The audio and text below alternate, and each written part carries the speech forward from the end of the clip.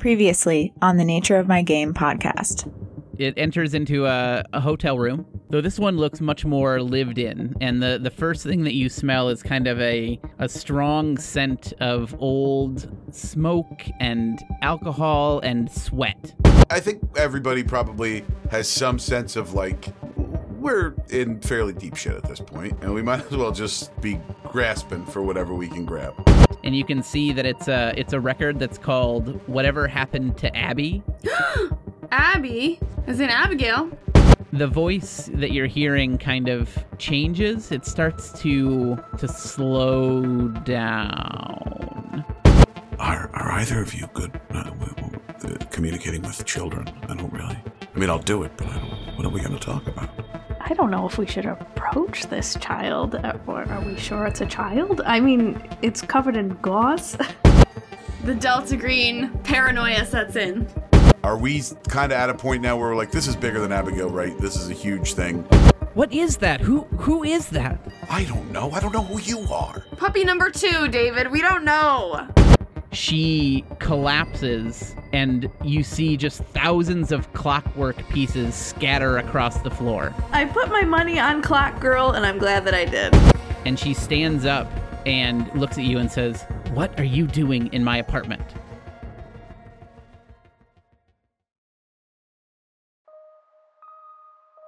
New York City, August 10th, 1995. Davina Greenberg backed out of her own apartment and locked the door as she left. She struggled slightly because of the small notebook and pen in her hand. Davina had a cheery air about her today, less forced than normal for her. Anyone who was around Davina would say that she often seemed cheerful, but that was usually a front, something put on to give her the access she needed. But today, her good mood was real.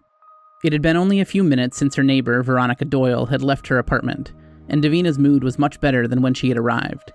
It wasn't that she didn't like Veronica. She actually found the young lawyer tolerable, or more tolerable than most. But Davina had been dreading this weekend. Veronica had mentioned earlier in the week that she had a friend coming in town, and another set of eyes watching Davina was the last thing she needed. But Veronica had just told Davina that her friend was no longer coming, and that Veronica herself was going to be busy with work this weekend, and so wouldn't be around much. Davina breathed a sigh of relief as she thought about it. So much easier for a few days at least. Davina made her way down the stairs of her meatpacking district brownstone to the second floor, pausing for just a moment outside Veronica's door to pull out the extra key Veronica had made for her.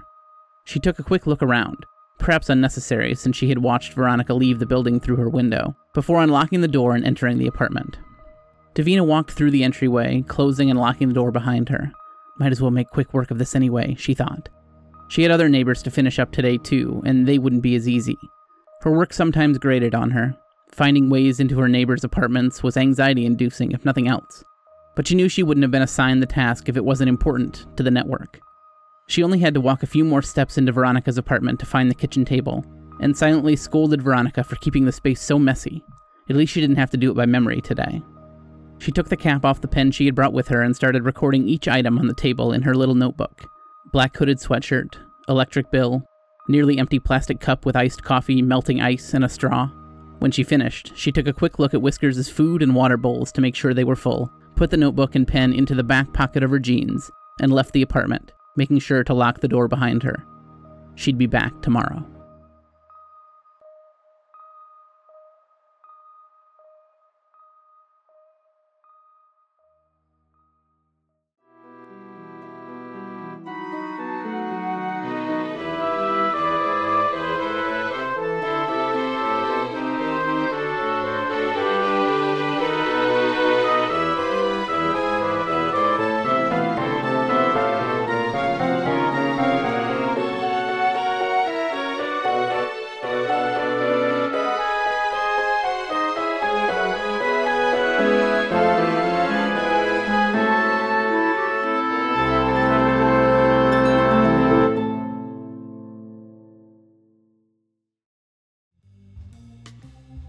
All right, so we're about to begin episode 8, which feels like the perfect time to check in with the players on what wild theories they have, or very normal theories that they have. So take a second, separate yourself from your actual character. What do you, as a player, Lindsay, Sarah, Mikey, what do you think's going on? What theories do you have? What are you wondering about? What are you worried about? Well, Sarah had the best theory, I think, of any of us. Well, I mean, I haven't had any. I have contributed no kind of theory. But, like, the day-night thing, you should explain it. Like, that made sense. That was you who said that, right? Mm-hmm. Yeah, like, that you can only access these floors at nighttime. And I feel like it is going back in time. And, like, that is also, like, by the hours. Like, sometimes it's in 1920, and then sometimes it's in 1940 as you're, like, getting closer to the daytime or something. And maybe that girl was, like, dancing to, like, when it slowed down, time was slowing and it was getting back, like, further back because we're getting closer to midnight or something. Interesting. So some day-night action, some time travel action happening. And Mr. Castaigne is, like, the clockmaker, if you will, of this He's the wizard. Situation. Yeah. And who's the superintendent that he works for? You just didn't ask his name when you had a chance to ask his name. We could have known his name. Oh, we didn't ask. It didn't even cross my mind. You're right.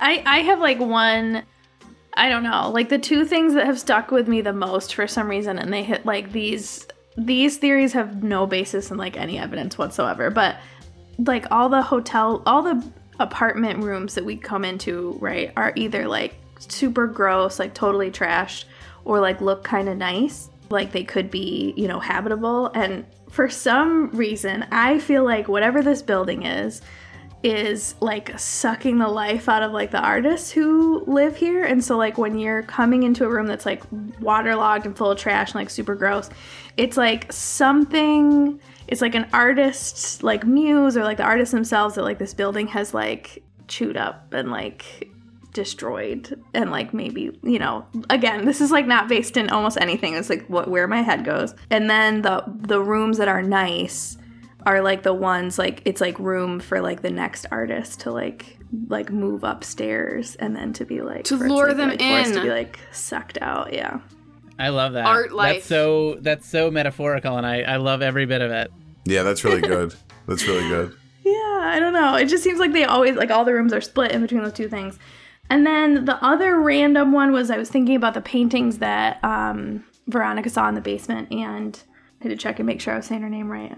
Now that Victoria met.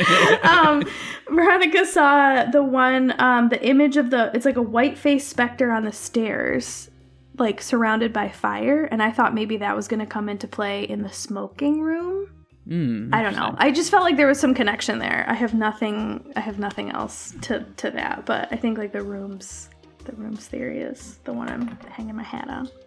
I have literally been confused from the first time we saw the baby clown. And we saw the baby clown maybe 10 minutes into the first episode. So, and from that moment on, I've been like, well, I can't make heads or tails of any of this. I think the time stuff makes sense. And like hearing, smarter people talk about it, I can go, oh, yes. I think so. Because then you can look at like, oh, I wonder as like, do the floors represent different times? Is that part of it or something? You know what I mean? As you go up, and now this woman, because now we're experiencing on the floor we're on now, a period. It sounded like it was a time period of clothing that we haven't come across yet. Like it kind of sounded 60s, 70s-ish radical with the hemp vest and the hat. And so like, I don't know. So I have no idea what's going on, why it's going on. I just know that Mark Rourke is at the center of it. That's the only thing I can... him or Monty Hogg. That's the only thing I can wrap my head around. Mark is God. Any theories on the connection to Monty Hogg, if there is one? I think Monty Hogg is the center of everyone's pain and evil in society. That's my working theory for the unified nature of my game, is that Monty Hogg is sort of a Randall Flagg from The Stand type character, where everything he touches he ruins. That's my theory. I am a big Stephen King fan, so that you can't put it past me. Old Mont Space Gummery Hogg. He's a real... Well, Monty was a writer, right? What he originally wasn't he? Yeah, then he quit but like a baby lost. At the end. Yeah. Okay. Two different opinions. I'm gonna paint now. Quit or, I'm gonna paint now. What a quitter! Wait, and all of the people who have been in here, there were initials of other people that we know, right? Darabondi, the Picasso architect. Maybe that's not the superintendent. They probably made this place. Well, yeah. So you've seen the name Darabandi twice on the newspaper article, and then Anastasia he had a Marks. bottle.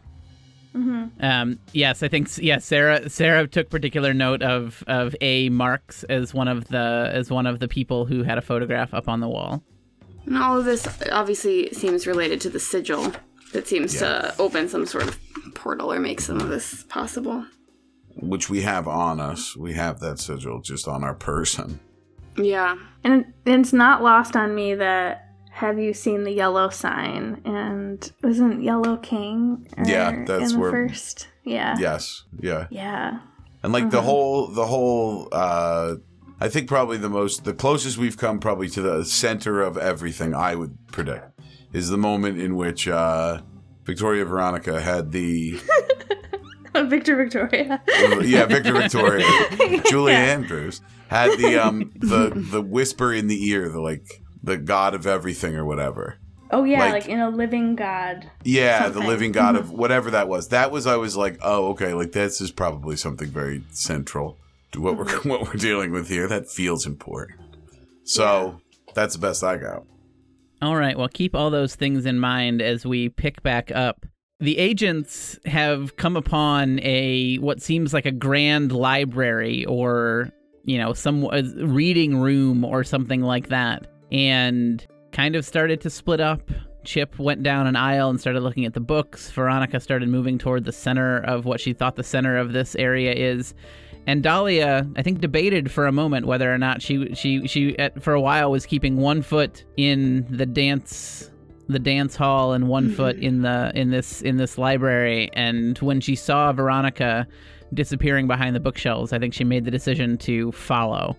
And when we left off, Dahlia came across a woman who got up from her chair and said, "What are you doing in my apartment?" But before we pick back up with Veronica, I want to shift back to Chip. And Chip is looking through the bookshelves, trying to figure out, is there any sort of rhyme or reason to the way that these books are set up? And he really feels like there is some sort of system, but he cannot grasp it. And then you said you started to kind of look to see if there was any sign of McAllister or anything that kind of, any books that felt like they connected with what you've been trying to figure out. Yeah. So there is one book that stands out to you in particular, and I think it stands out for a couple of reasons. One, because it seems very out of place, but also it reminds you of something that you just saw. It's a hardcover, it looks like a children's book from the spine, and it's called Maud Goes to the Masked Ball. I'm going to reach for Maud Goes to the Masked Ball.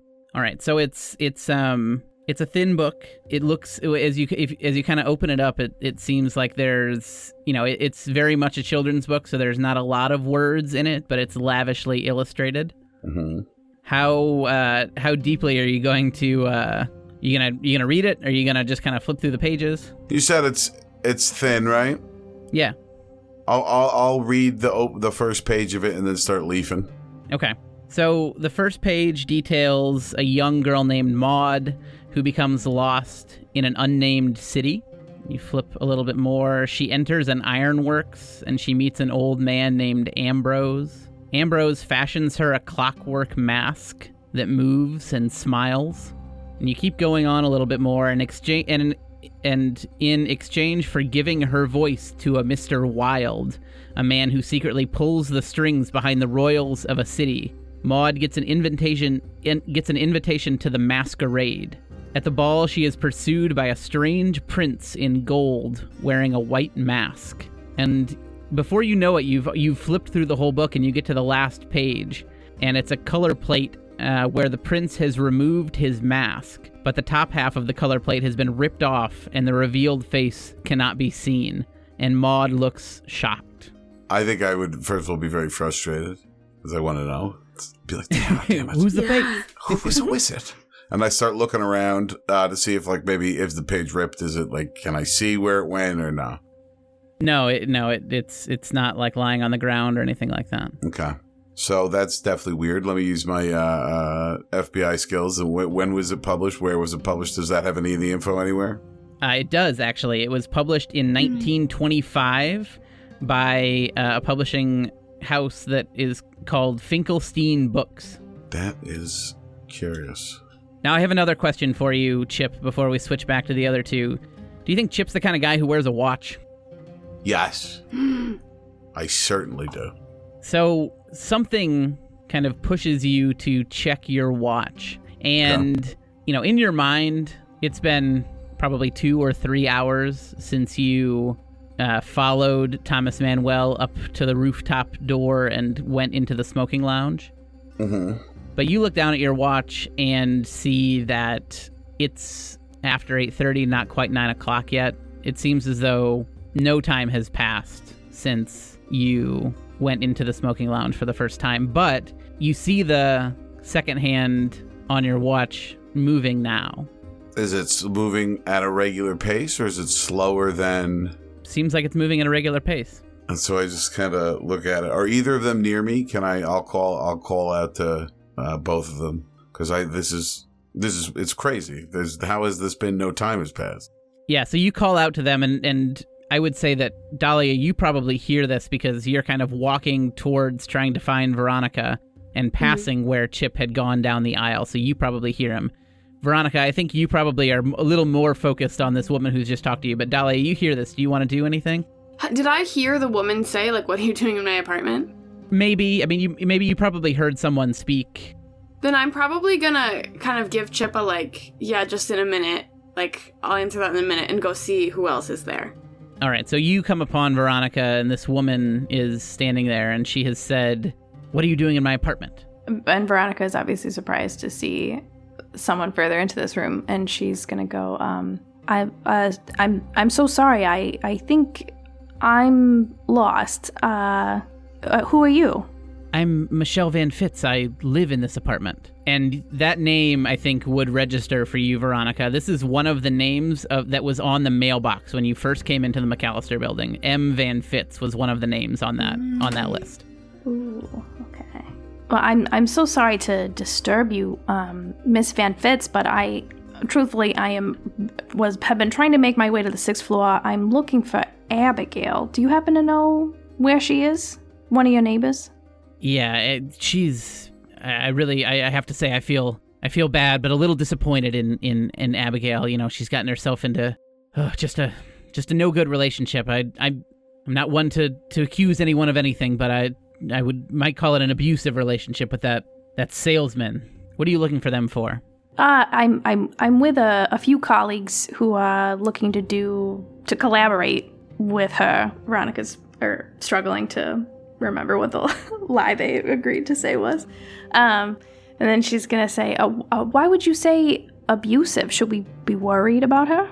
I think that he controls everything. I think he controls her whole life now. I think she's let herself just be caught up in this relationship, and she does whatever he says. And to think that she was someone who she introduced me to some of the greatest feminist works that I've ever seen, and now she's run off with this salesman. You say run off. She's not still in this building? Well, she's upstairs. She's on the 6th floor. I'm so sorry. I thought we were on the 6th floor. No, we're on the 2nd floor, or I guess they call it the 1st floor in this old fancy building. What? Oh no. Oh, okay. God. So as this conversation is happening, Dahlia, you're probably walking up to the two of them. Chip, you kind of shout for both Dahlia and Veronica and don't hear anything. Maybe Dahlia says, 1 second, Chip. And you probably hear voices, a third voice. What do you do? I would start walking towards the voices. Okay, and so as she sees Chip, she says, "What are you? Are you a cop?"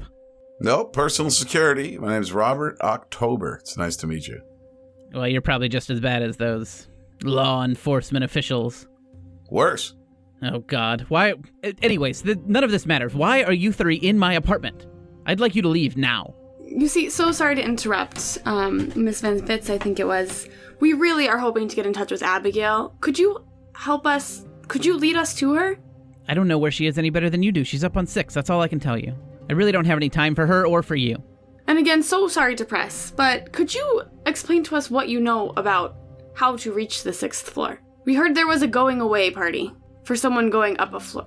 Yes, there was a going away party. I was there briefly. It wasn't really my scene. But you just go up the stairs. I don't know what to tell you.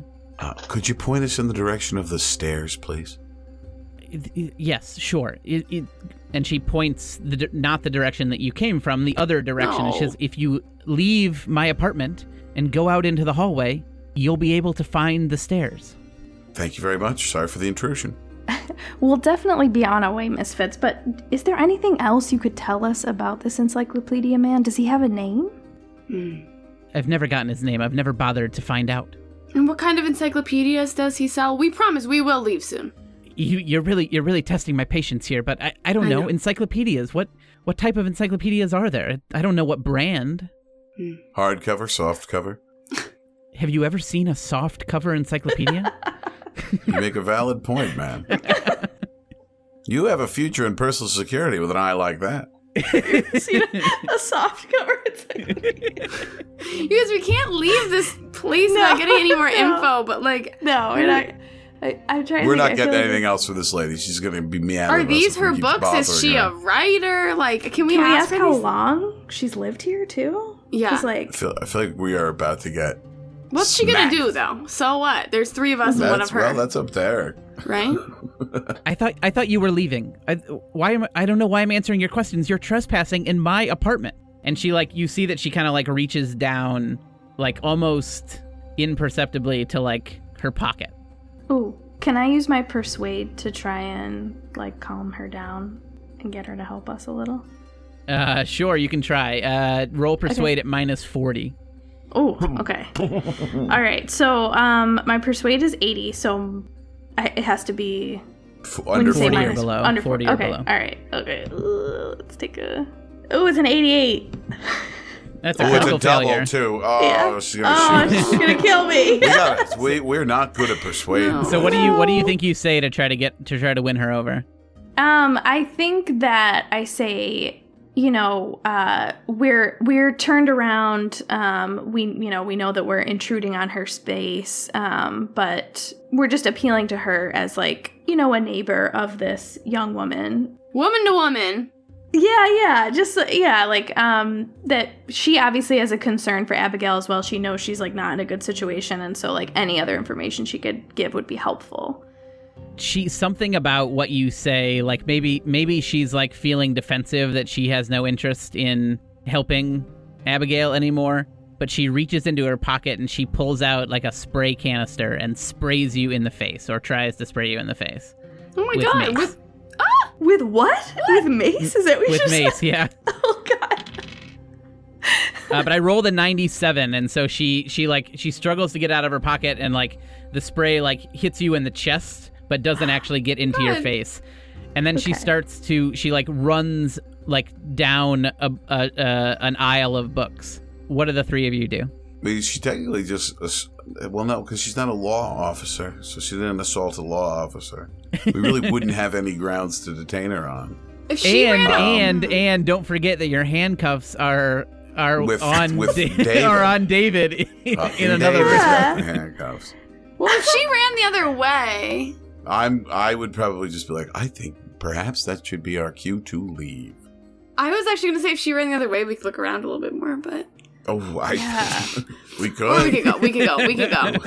I think Veronica is a little pissed off that some lady just tried to mace her in the face.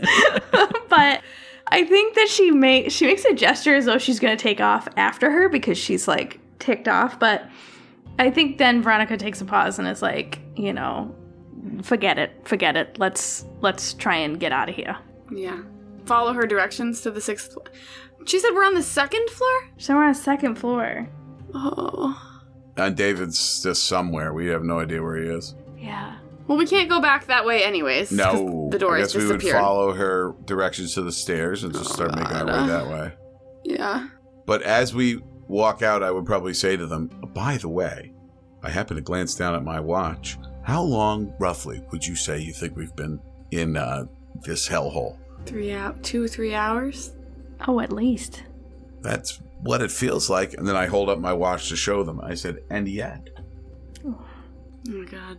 Well, stranger things have happened. Let's not dwell on it. What is this? Hell House? Dolly is just not impressed. She's like, oh, Yeah. time hasn't been moving? Whatever. Yeah. Did you see your name on a bottle on the 6th floor? No. She's still pissed the lady didn't tell us anything. Like, she's still mad at that fucking Yeah. lady. I'm mad I Like, came in the what's your door. problem? I'm like, we're just deeper and deeper into the maze. I think we're going towards. I don't know if we're even in a maze anymore. Like I feel like once we got to that 3rd floor or that 4th floor, like there's been no layout whatsoever that I can That's follow in my Why head. I was so confused when there was a perpendicular hallway and a ballroom. Yeah, Like, it's because like, a ballroom would I- have multiple stories, and it's like, what? It just no. I think it's like it's. I don't think we're It's dealing not with linear. anything that's like completely non-linear. Which is how the numbers in the building appeared to us, kind of when we first got Yeah, there. really. The weird 1, Yeah. 3, 2. So you go the direction that Michelle Van Fitz had pointed, and you walk underneath an archway into what looks like a small New York City apartment. What? There are bookshelves, there's a bed, a beaten up futon, no television or radio, but it looks like a pretty standard apartment, and you see a door that looks an awful lot like the doors like into Thomas Manuel's apartment, into Abigail Wright's apartment in the McAllister building. Oh, so this is gonna like lead us right back out. Went back to where we went, Yes. which might not be the worst thing in the world, I guess, right? Yeah. If we went back Yeah. if we could regroup a little bit there. Yeah, but does that mean that the apartments that we see that are in whatever is the normal spectral plane, do they all have access to these like additional rooms? Because if we're coming through her like massive library that then goes into her regular apartment, Mm-hmm. like should we go, I don't know, like do you think like behind the layers of junk in Abigail, this is just Lindsay, I think, speculating, like, you know, if we go into Abigail, yeah, like Hearing you talk about it made me realize the only thing that's been consistent, like, because it's been consistent, like what's his name? He changed the story and stuff, but like with this, the steps to the basement have always gone to the steps to the basement. Now there's been a different number of doors every time, but we haven't looked at any of those doors. So I think if we end up back out in a space that we recognize, that should be where we head. But To the if we basement. end up in a space we don't recognize, I have no idea what to do. But yeah, I think that we should go back there because we didn't look in any of the doors, not the fake one, the real one, none of them. right. Well, you did look in. You looked in In the one. one You paint actually, room, I think you did look in a couple of them because I think that I told Veronica that they were just kind of normal storage areas. There was nothing. Right. There were nothing we didn't open down there other than her mystery door, or did we see everything to see down there? Yeah, there was just the one door that was locked, which was the one that seemingly appeared and then disappeared. The other ones were normal storage areas, other than the one that had been kind of converted to an art studio. No, let's go back out that way and see if we end up back where we started. Go from there. All right, so who's opening the door? I'll do it. So Chip, you open up the door and you seem to be back in one of the hallways of the McAllister, the first McAllister that you were in, the one that you got to from New York City, from The East a New York Village City place. street. Yes, Yeah. the one in Kips Bay. Yes. Okay, fine. Oh god, what a weird place to be. So I think we'd obviously be very confused. Yeah. Is it bad that I'm like disappointed? I know, but it's like then to get back to these, do we have to go all the way back up again and go through the smoking lounge? Like, I do think so. I think as soon as the three of you kind of get back into a place that feels more normal, I think the experience that you just went through kind of hits you, right? And how close you potentially came to being lost somewhere forever, right? Like all of the times that you started walking someplace and it wasn't what you expected, or the hallways lengthened, or doors appeared, or stairwells disappeared. Like all of that now seems way more crazy than it seemed to you in the moment, because somehow you were just experiencing all those things. But now, like, the revelation that like none of that made any sense, and you could easily have just been there forever, is kind of washing over you. And now. no time had passed, and yet it felt. And no time had passed. yeah. Yeah. So David's story seems even more plausible, and also we left him up there. That's right, you did. Handcuffed. Oh my god. Even more incapacitated than Gotta he was fend for yourself, previously. David. Actually, I am going to actually make all of you roll a sanity check for that. Okay. For leaving him? Yeah, the fact that, like, now it kind of makes sense that this actually could have happened to this guy, and instead of helping him, you handcuffed him and left killed him David. up there. Chip would be so sad. 95 over 42. Oh, good. 20. Okay, that's not bad. 58 under 69. The lawyer in you is like, It's only Dahlia that takes 2 points of Oh no! no! 2 points of sanity damage, and I think for you, I mean, it's like you were the one that was most cold to him, right? And so Yeah. you're like, oh my god, what? Like, I was a monster up there. Yeah. I was drawn in by the glamour of the place, or the intrigue, you know? So it's about 9 o'clock. So I just hit my breaking point, though. Does anything happen? I think you have to pass for anything. I mean, nothing will happen in the moment, but we'll deal with that. But I think you have to pass it. So you're right on the edge of being permanently traumatized from this experience. Okay. Oh, gosh. So it's 9 o'clock now. Yeah. I think the first thing I would say is, well, I don't imagine anyone wants to go back to cataloging. Sounds about right. What the hell just happened? I will remind you, somebody's expected to catalog that thing, and like, you know, especially I think for Chip, like that's your job to an extent, Yeah. right? Like I'm not saying the three of you have to go back to cataloging, but you're gonna have to figure out some way of dealing with that situation. Yeah, I think he's probably feeling pretty black-pilled right now. A lot of stuff just happened. Like those are his handcuffs on that guy. And he was the one who was like, I don't know, and then he was like, okay. So I think he's probably just like, not, there's no question of duty or patriotism or anything like that, but he is starting to wonder, like, well, I open one door, I could be lost forever. Like, what am I doing? Like, what's going on here? Like, it's a bridge that might not too far, but it's the first one that's come like, geez, this is a lot of stuff we deal with. Can we knock on the other doors in the normal building? Do whatever you want. Right, like we've actually only knocked on the next door neighbor who was Thomas Manuel. Yeah, and you True. only saw there were only 5 apartments that had names listed next to them on the mailboxes. One of them was Abigail Wright, one was Thomas Manuel, one was M. Van Fitz. So there are only 2 others that had names next to them. What were the names? Can we recheck those? And I don't know. Sure, there was an L. Post, who seems to be on the floor that you're on, the 2nd/1st floor, and there was an R. Caroon On this floor, we don't know. on the ground floor, the same floor as Thomas and Abigail. I would say test those out. I don't know. It's also 9 p.m. I don't know if that affects how you want to interact with these True. people, but I mean, is this, like, what's the team headspace? Is everybody like, I guess I'll go home and, like, sleep for the night and then, like, you know, make my peace with God and then come back tomorrow, like, refreshed and ready to maybe be trapped in this building for the rest of time? Or, like, do we keep going? Because, I mean, it is, I like, think we that's a keep going. fair, like, you know, we just, like, time stood still. Chip wants to step outside and make a phone call. That's where he's at right now. That's like numero uno is he just wants to get to the payphone, make a phone call, unrelated to the case, obviously. Okay.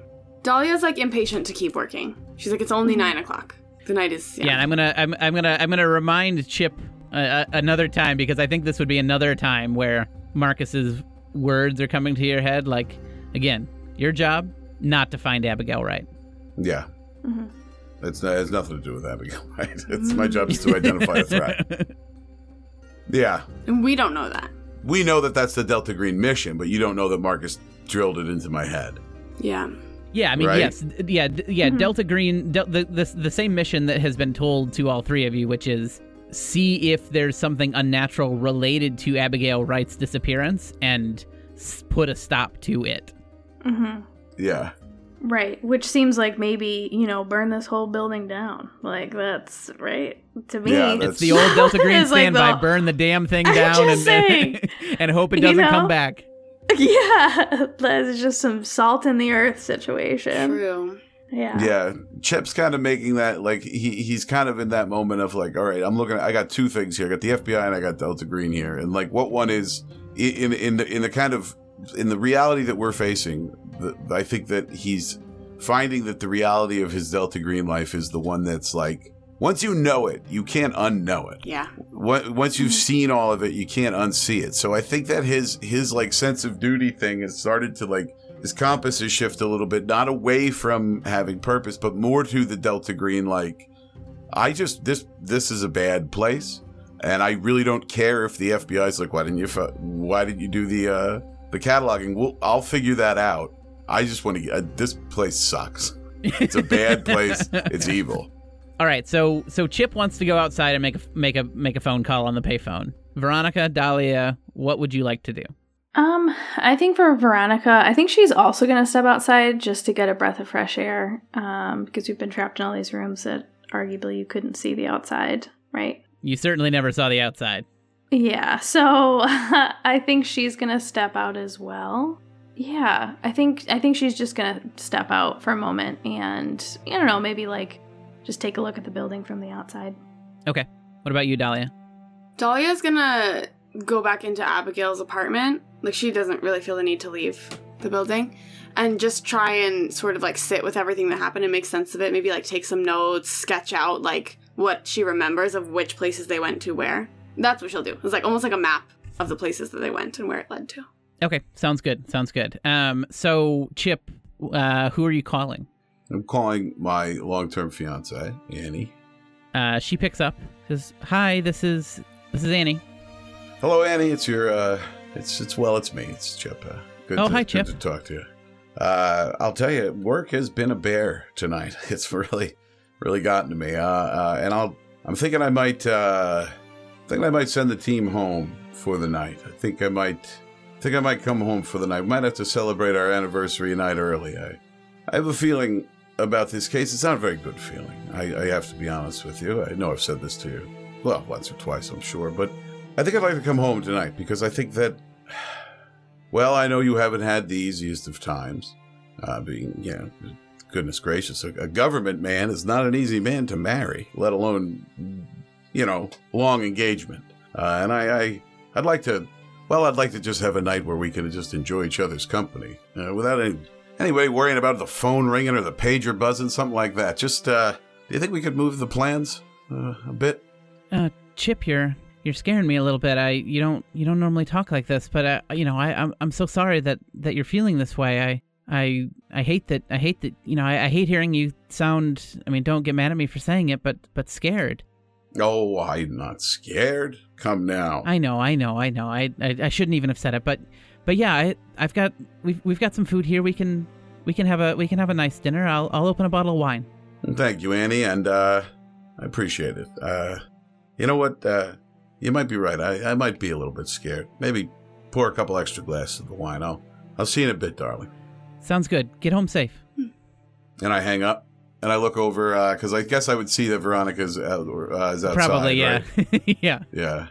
So I'd look at her and be like, Miss Doyle, I think we'll get back after this tomorrow. I'm in my official position as the FBI agent in charge of this case, and the senior-most Delta Green agent as well. I'm going to call rank and say it's time to call it a night. We'll finish this one tomorrow. I think Veronica doesn't say anything. She just nods, kind of still looking up at the building.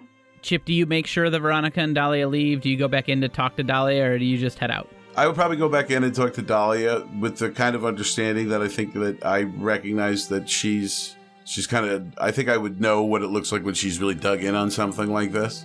So I would, tell her kind of like, officially, obviously, Ivanova, we're calling the investigation tonight, and we'll be back in the morning to pick it up. Unofficially, I've seen the look in your eye before. I know this one is getting under your skin. If I'm not in control of what happens after I leave here, but I'll tell you, Miss Doyle and I will be back here in the morning, and boy, it would make me very happy if you were too. I'll be like, I'm just going to stay for a little bit and do a little more cataloging. Night owl. Whatever you need to do. And he just kind of turns and walks out of the apartment and gives Veronica a nod and walks to his car. He's going home. He's forcing himself for a happy ending before his very sad ending. That's probably coming. Oh, God. Veronica, what about you? Do you head home like you say you're going to? Yeah, I think so. I don't know, what access I mean, I guess it's 1995 and she's in that type of field, but I don't know what access Veronica has to like a personal like at-home computer, but I think she does head home. I think she wants to kind of look up some of the names, see if she can find anything. I know the web is new. But yeah, no, but we'll say you have access to the internet. You've made some decent money in your career so far. You probably have a computer. It's not too early to have a computer. Yeah, so she's gonna go home and see, if there's anything any other details she can find about the McAllister building or, Castaigne. Sure, no problem at all. How about Dahlia? So you said to Chip that you were just gonna do a little more cataloging. Is that your actual plan, or are you planning to do something else? No, I think that's, get the notes down of all the things that she remembers having happened, and then maybe 2 or 3 hours cataloging, go home around midnight. Okay, that sounds good. So we're going to start with the internet research that Veronica is doing. So do you have a computer science score? No. I don't. I don't have a computer science score. 0%? I don't know if it's literally 0. I mean, I don't know if research is anything that could fall under law, because I have a score there. Oh, that's interesting. Yeah, let's do, What about bureaucracy, kind of knowing the ways to get information from the internet, learning this, you know what I mean? If she's, yeah, I have do you that have a too. bureaucracy score? Yeah. Yeah, let's go with bureaucracy. What's your bureaucracy score? 50? All right, go ahead and make me a roll on bureaucracy. Okay, that is 57 over 50. Okay, so you spend some time. Maybe the computer's new. You're not a Google wizard at this point. Very early, and you're asking a lot of Jeeves on the internet here. Haunted hotel. And so I'm gonna give you an option here. You can either spend a few hours, not find much, call it a night, and go to sleep, or if you want to stay up and kind of work late into the night, you'll be able to find something. Okay, I'm gonna work late into the night. Yeah. That feels in keeping with her personality. I'm sure I will suffer some sort of consequences for this, but yes. Almost certainly.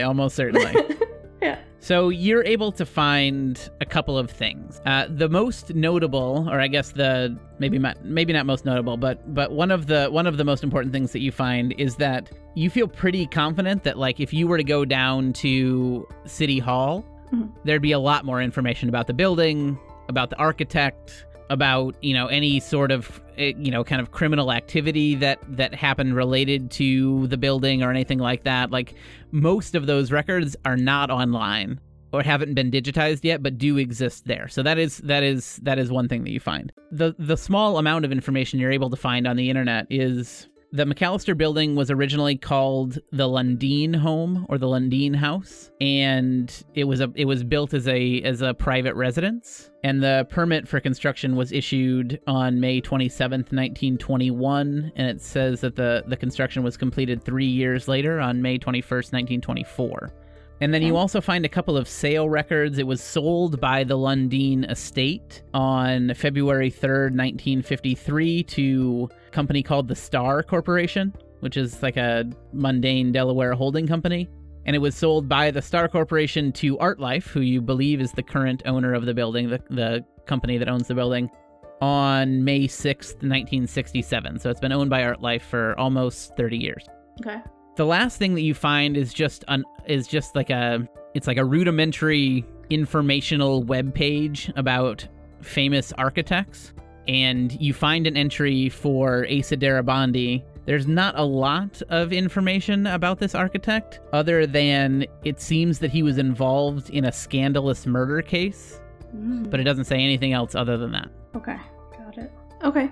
And am I able to do a search on some of these names of G. Castaigne plus McAllister? Does anything come up? No, you don't find anything on any Castaignes. Okay. Can I also search for Michelle Van Fitz? Sure. Yes, you search for Michelle Van Fitz. She is a writer. She is a feminist author. She writes fiction and poetry. And she recently there's a short article that she recently sold her first short story collection to Berkeley Publishers. So she is real. She is real, yes. And like of this time period. Yeah. Seems to be, yeah, seems to be. Contemporary. Yeah. Tremendous relief. Yeah. Oh my God. I'm sorry. Can I search for one or two more things just to see? Yeah, go ahead. Yeah. What about David Langford plus electrician? Cable. You do not find any information about David Langford.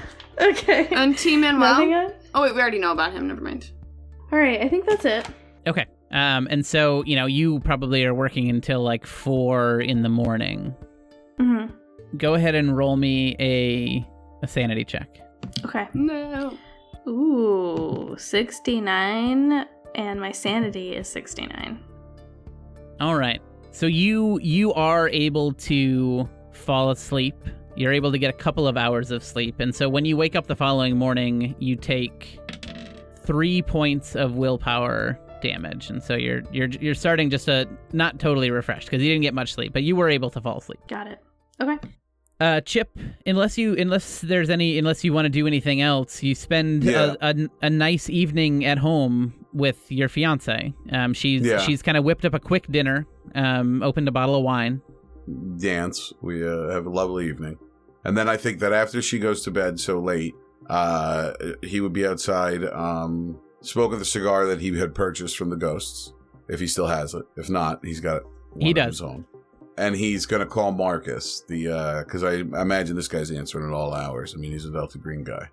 Yeah, so you call Marcus on your burner phone, and he says, Agent Osric, it's pretty late. What's going on? Marcus, I think I'm going to need, I think you were right about this one. It's a tough nut to crack, and I think we might need a burner. I think we might need to, I might need your help getting some people out, getting some cover stories together. This one might just need to be 86th. Well, Osric, I think you know this, but you're just as capable as I am. In fact, I think you're more capable. Any cover stories, that's on you. Yeah, you're right. You know the expectation. I have confidence in you. Oh, don't worry. No reason not to have confidence. I'll make sure everybody gets out of there all right. I just really can't make heads or tails of this one. I think that we're all better. The sooner that place is in ashes on the ground, the better. Well, I trust you to keep us all safe. Your service is appreciated. Now, as always, Marcus, I appreciate your assistance. I'll update you on the case tomorrow night. He hangs up. Like Chip just kind of sits there smoking a cigar by himself because he's kind of made in his head like he knows the next move here, like what has to be done. So he's just kind of, he'll go to bed eventually. But we got a threat here that is out of hand. Wait, so he's proposing that we just burn down the building like tomorrow? To the ground. There's all those people in there. You gotta get them out.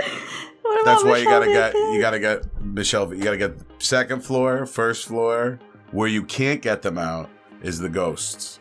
We're not gonna be able to get them out tomorrow during the day. Yeah. It's gonna be closed. No, but until the fourth floor, you have to those people probably are ghost demon people. Like David was trapped, but like the other ones who were just acting like a part of it. Mm-hmm. No, Abigail's to the world dead, and we can't Thomas, Dahlia. Now Dahlia's going to feel guilty over Thomas, who she murdered. I just want to know what's going on. I'm not ready to burn it. Then all the secrets will get burned too. Let's hold off. Let's hold off until you're able to actually have this conversation. Right, so this is just what's going through Chip's head. Chip, what time do you think you try to go to sleep? Probably around 2-3 o'clock. All right, why don't you give me a sanity check as well? Sure. I haven't taken any damage in a while. 27 under 46. All right, so you are able to, after you kind of smoke down your cigar, finish off the bottle of wine, you crawl into bed and are able to get a little bit of sleep also. And so you wake up the following morning with also 3 points of willpower damage. So tired, but okay and ready to go. All right. And finally, we switch over to Dahlia, who is in Abigail Wright's apartment doing a little cataloging. So Dahlia, why don't you start by making me a search check, please? So my search is... Oh, God, 20. I got 25. Over 20. All right, so you start to try to catalog things, but I think you get, you certainly get some things cataloged, but I think you are frequently distracted by patterns that you see in the way that Abigail has put things up on the wall. Maybe it's your, just your natural instinct to see things as art, and maybe it's just the effects of the traumatic experience that you've had this day. But everything seems like a pattern to you.